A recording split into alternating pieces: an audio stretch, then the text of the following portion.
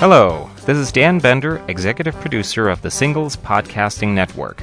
Today, I'm excited to present Single Living, a podcast that brings you straight talk on everything that concerns today's singles, including relationships, dating, travel, and financial security. Single Living is hosted by Rich Goss, a well-respected expert in the singles industry. He is the author of 8 books on dating and has lectured on the subject in over 50 colleges and universities. Rich is frequently interviewed by the news media, including Oprah, CNN, Fox News, and the Wall Street Journal, to name just a few. And now, here's the host of Single Living, Rich Goss.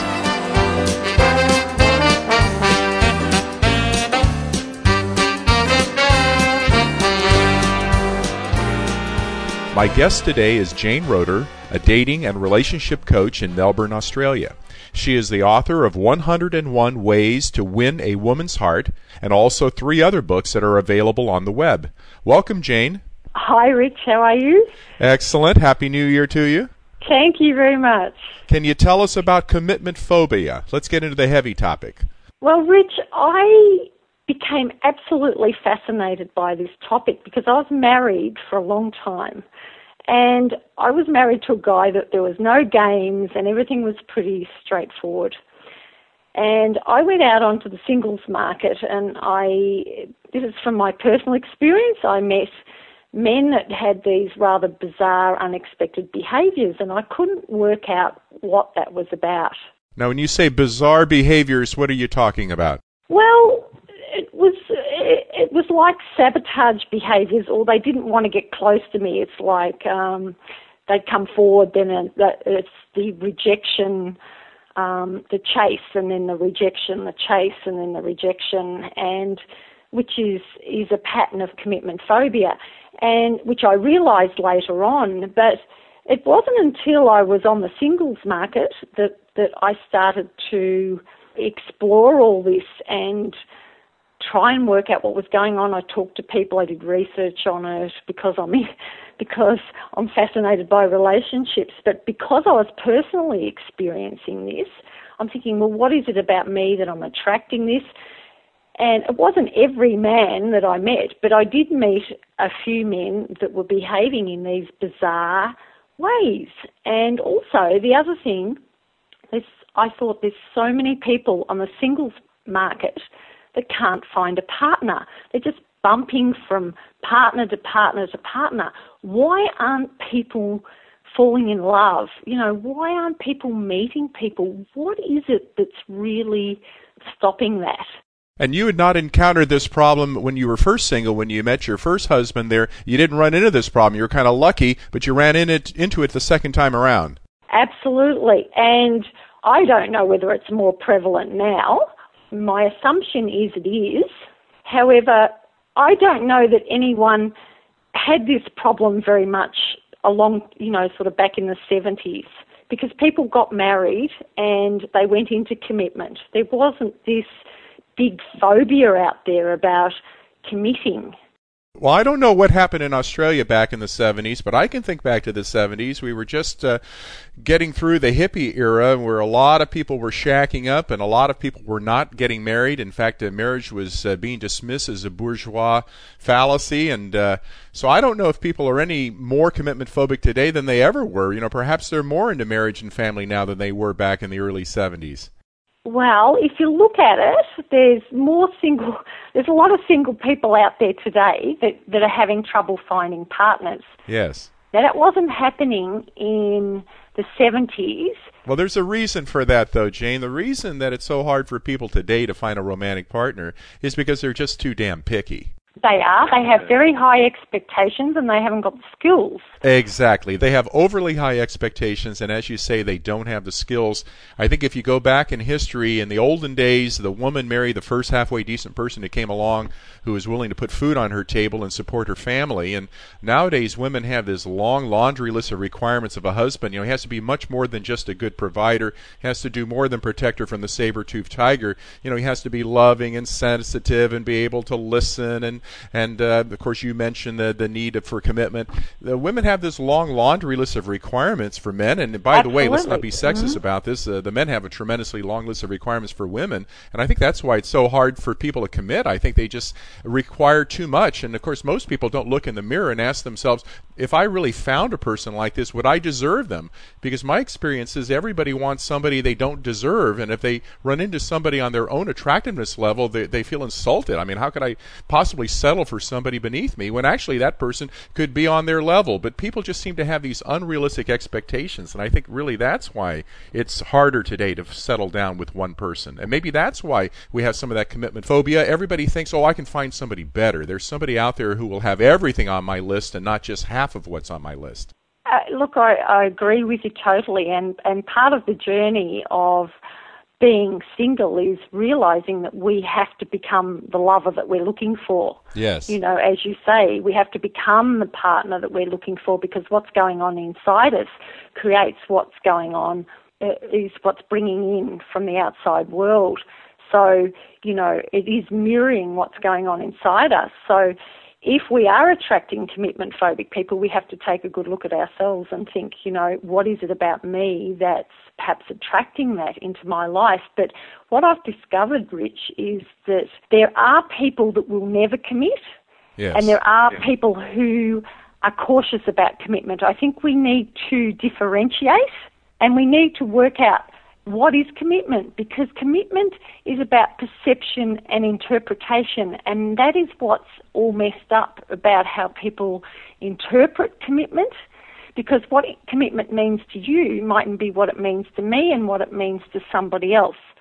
And commitment, like to me, is about being 100% there with somebody. It's being there emotionally, physically, spiritually. It's not necessarily about marriage or living with somebody, because you can be highly committed to someone and not be married to them or not live with them. And my definition of commitment is that it doesn't necessarily have to last forever, because we've always got choices at any moment in our life. We've always got choices. So it's part of the phobia with commitment is that it means forever. But nothing is forever. Nothing's guaranteed. We can have the most beautiful partner. They can die tomorrow. They can get sick. They can be in a car accident. There are no guarantees in life, but we have to realise that commitment is about being totally there for somebody. Well, Jane, are you saying then that we can throw that out of the marriage vow till death do us part? Now it's more until I find somebody better? No, that's not what I'm saying. It's not about finding someone better. It's, to me, what I like to say about commitment is that while that relationship is serving you, bringing out the best in both people, and it is there for the highest good of both people, it is fulfilling what needs to be fulfilled. It hopefully can be there for a long, long time, till death. But for some reason, if something happens, it's not about something better coming along, but if that relationship changes or something happens that's not serving you, we have choices to leave that relationship. Isn't that inevitable, Jane, that sooner or later in a relationship, one or the other partner is going to change, they grow apart, they develop different interests, all kinds of things happen in a marriage. I mean, for one thing, people get tired of each other, they get bored, and all of a sudden the grass looks greener on the other side. So if people are no longer committed to lifetime together, aren't you saying that inevitably every romantic relationship is going to have to end before death? No, that's not what I'm meaning at all, because I think if we have the skills, the relationship skills, we're not taught how to create great relationships. This is our problem. Our role models, our parents were often in dysfunctional relationships. People get taught how to be lawyers, they get taught how to drive car, we get taught how to do everything but create relationships. And the model that we've lived by doesn't work anymore. To tell us about the new model that you're proposing. How do we develop these relationship skills so that we can have a lifetime committed relationship? First of all, it's like a house. We have to have the foundations that are strong. Yes. We have to have really good emotional and spiritual intelligence, which is a topic on its own. Yes. which is our ability to be able to relate to people, our ability to be able to understand ourselves, and an awareness of what's going on, and an ability to find meaning and purpose in our life. And it's a bigger picture, emotional and spiritual intelligence, but that is a huge thing that we're now realising is missing within people. Some people have got it naturally more than others, but it can be learnt. We also need to have strong core values at the foundations of a house, which is about honesty, integrity, commitment, trust, accountability, being responsible for what you're creating. All those really strong values, it's been proven that the most successful people in relationships and in businesses are the most committed people. They're committed, they're trustworthy, they've got integrity, they're honesty. Now, the trouble is now people want to have someone on the side, or they don't want to be faithful, or they're not totally committed to their partner, and they wonder why their relationship isn't working. How do you spot a commitment phobic before he breaks your heart? There are characteristics. Now, I'm talking about commitment phobics who are unlikely to ever commit, who will break a woman's heart if she's not aware of it. They're often charming. They're the sort of guys that will just want to sweep you off your feet very quickly. They'll do and say all the right things when you meet them.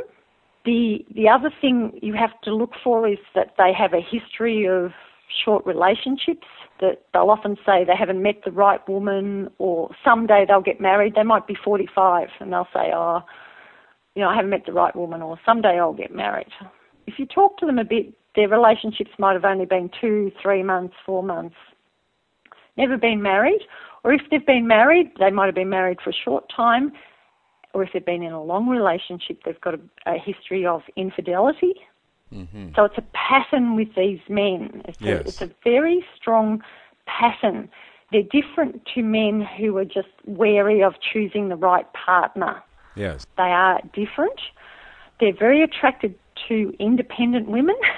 Uh-huh. So because they've got this thought in their head that independent women will be happy with a casual relationship rather than, they won't want to get married, or they won't want to settle down. They'll just be happy to have a casual, fun time. And that's not true?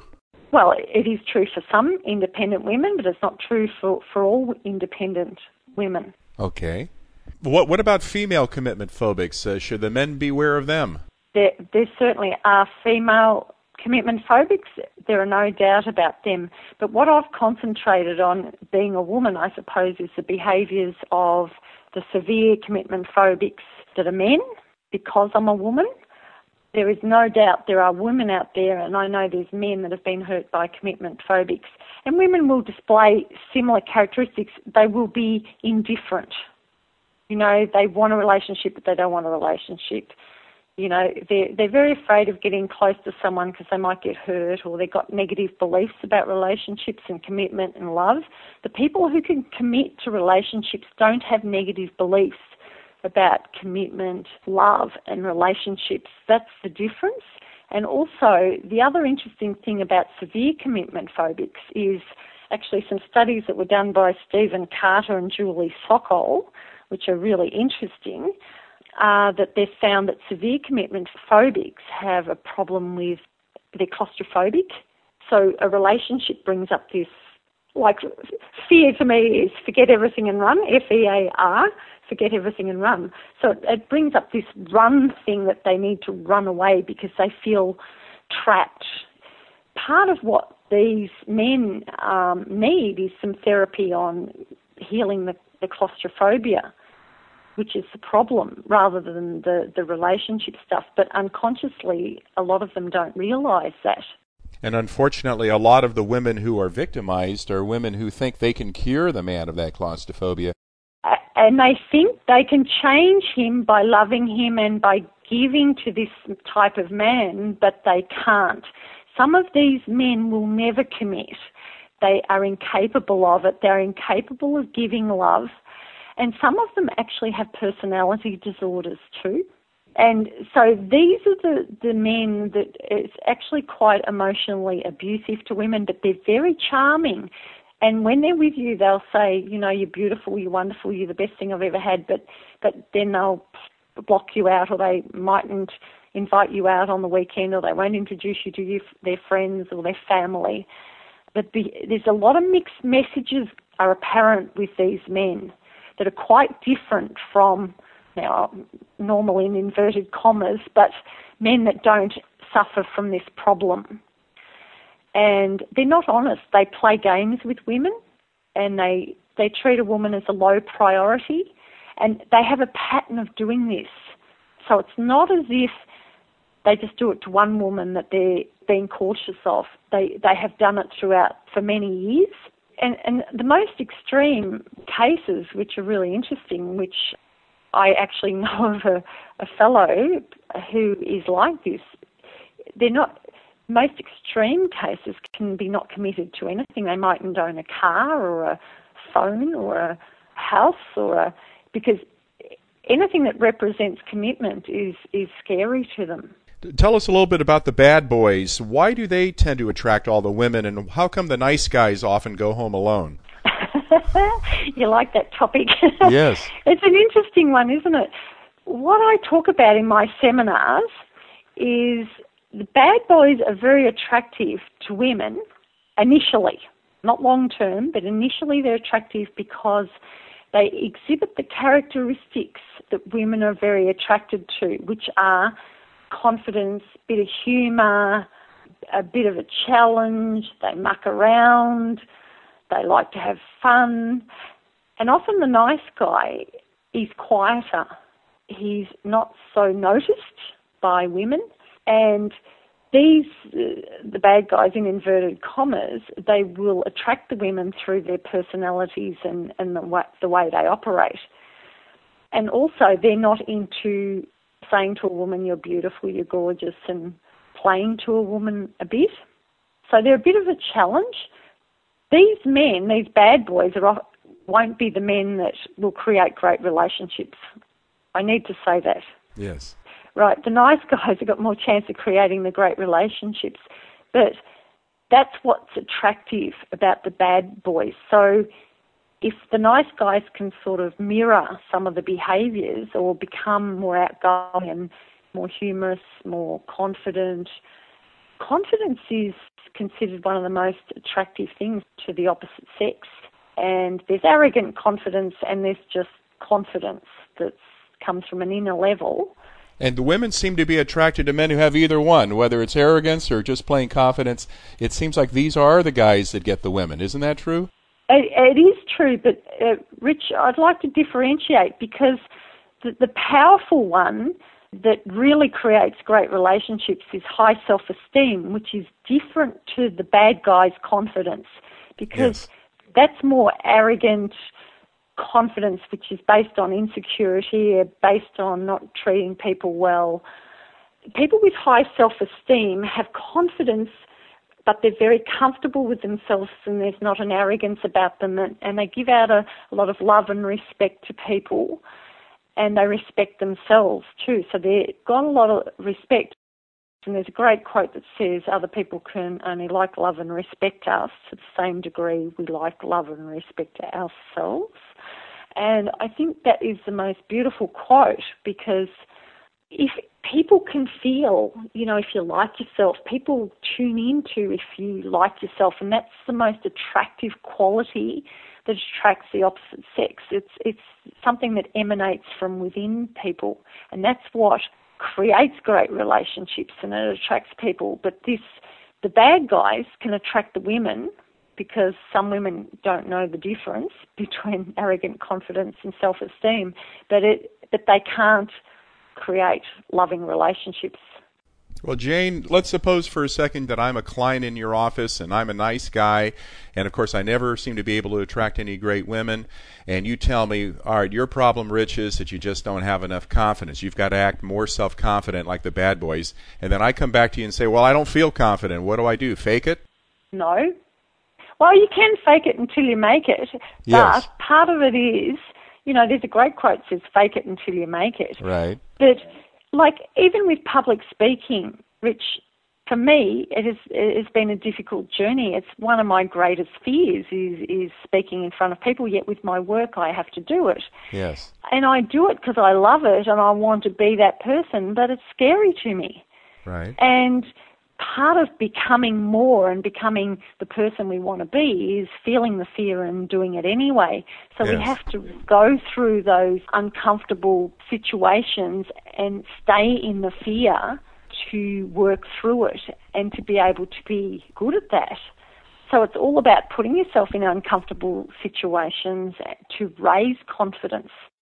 But confidence takes a lot of work. It's a lot of inner work, understanding yourself and what is it that makes me feel insecure, or what is it that stops me from talking to people? What is it? You know, it is a lot of self-examination that needs to go on of the inner self to think, oh, gee, that's a ridiculous thought I've got. This is all fear-based. It's all a limiting belief. It's not true. It's just a story I've made up about myself. Because we can all be wonderful, incredible, loving, dynamic human beings. We're capable of so much potential. We're capable of so much fulfillment. We're capable of so much love. We're capable of so much, yet it's our persona, that our personality and our irrational beliefs that stops us from being everything that we want to be. And so many people are lonely. And there's a wonderful quote by Joseph Fort Newton, his name is. He says, people are lonely because they build walls instead of bridges. Yes. Well, let's switch on to a new topic. How do you heal from the hurt and anger after a relationship breaks down? How do you heal? You've got to feel the pain. You do have to sit in the pain. Some people will race off and race into another relationship to try and cover up the pain. But rebound relationships have a great failure rate. So that is a known fact. So that is the worst thing that you can do. If you haven't dealt with your stuff and you haven't sat back and reflected on how you were responsible as well. I mean, you know, how can I create a better relationship? What did I do to contribute to that relationship? What didn't I give to that relationship that could have made it better? What was it about me? Instead of blaming your partner, blaming yourself totally is stupid as well, but we have to be open to looking at ourselves and how we contributed to it and how we can create a better result next time. Jane, tell us a little bit about your books. Your first book, I presume, is 101 Ways to Win a Woman's Heart. Was that the first one? I wrote 3 about the same time, yes. Okay. But that's the one that's been published in Australia. And tell us a little bit about the book and what it's like to be an author and what you're doing to promote the book and so forth. Well, it's a dream come true for me. I think a lot of people thought, like people do, that, you know, you are this person with these great dreams, Jane. Yes. And maybe you're living in La La Land, but I'm a committed person. I'm committed in relationships. I'm committed to my work. I'm committed to my friends. I'm a very committed person, and my book was published. So I am a person that can say to everyone that has doubts about their own dreams and their own wishes, our dreams can come true, but you've got to believe in them, you've got to be committed to them, and you've got to do the work to make it happen. It's the same with relationships. And so, you know, to see your book in a shop is really fantastic. And yes. So I've been here in Melbourne. I have done quite a few seminars on how to attract and date women for guys, and they've been purely for guys so that they're not intimidated by women, and so it allows them to be, they can ask any questions, they can just put everything on the table. And it's been very powerful, and I've had some really wonderful, wonderful feedback. So, Jane, how can people get in touch with you? They can visit my website, Rich. It's www.relationship-remedies.com. Relationshipremedies.com with a hyphen between the relationship and the remedies. Yes, and my email is jane@relationship-remedies.com. Easy enough. And I do phone consulting all around the world. I've recently had a client from LA, so on commitment phobia, so that was interesting, and she spurred me on a lot actually with this topic. Wonderful. I'd like to thank my guest, Jane Roeder. Single Living is a production of the Singles Podcasting Network in San Rafael, California. If you have any comments or suggestions about Single Living, feel free to email us at comments@singlespodcastingnetwork.com. Thanks for joining us today. Until next time, this is your host, Rich Goss.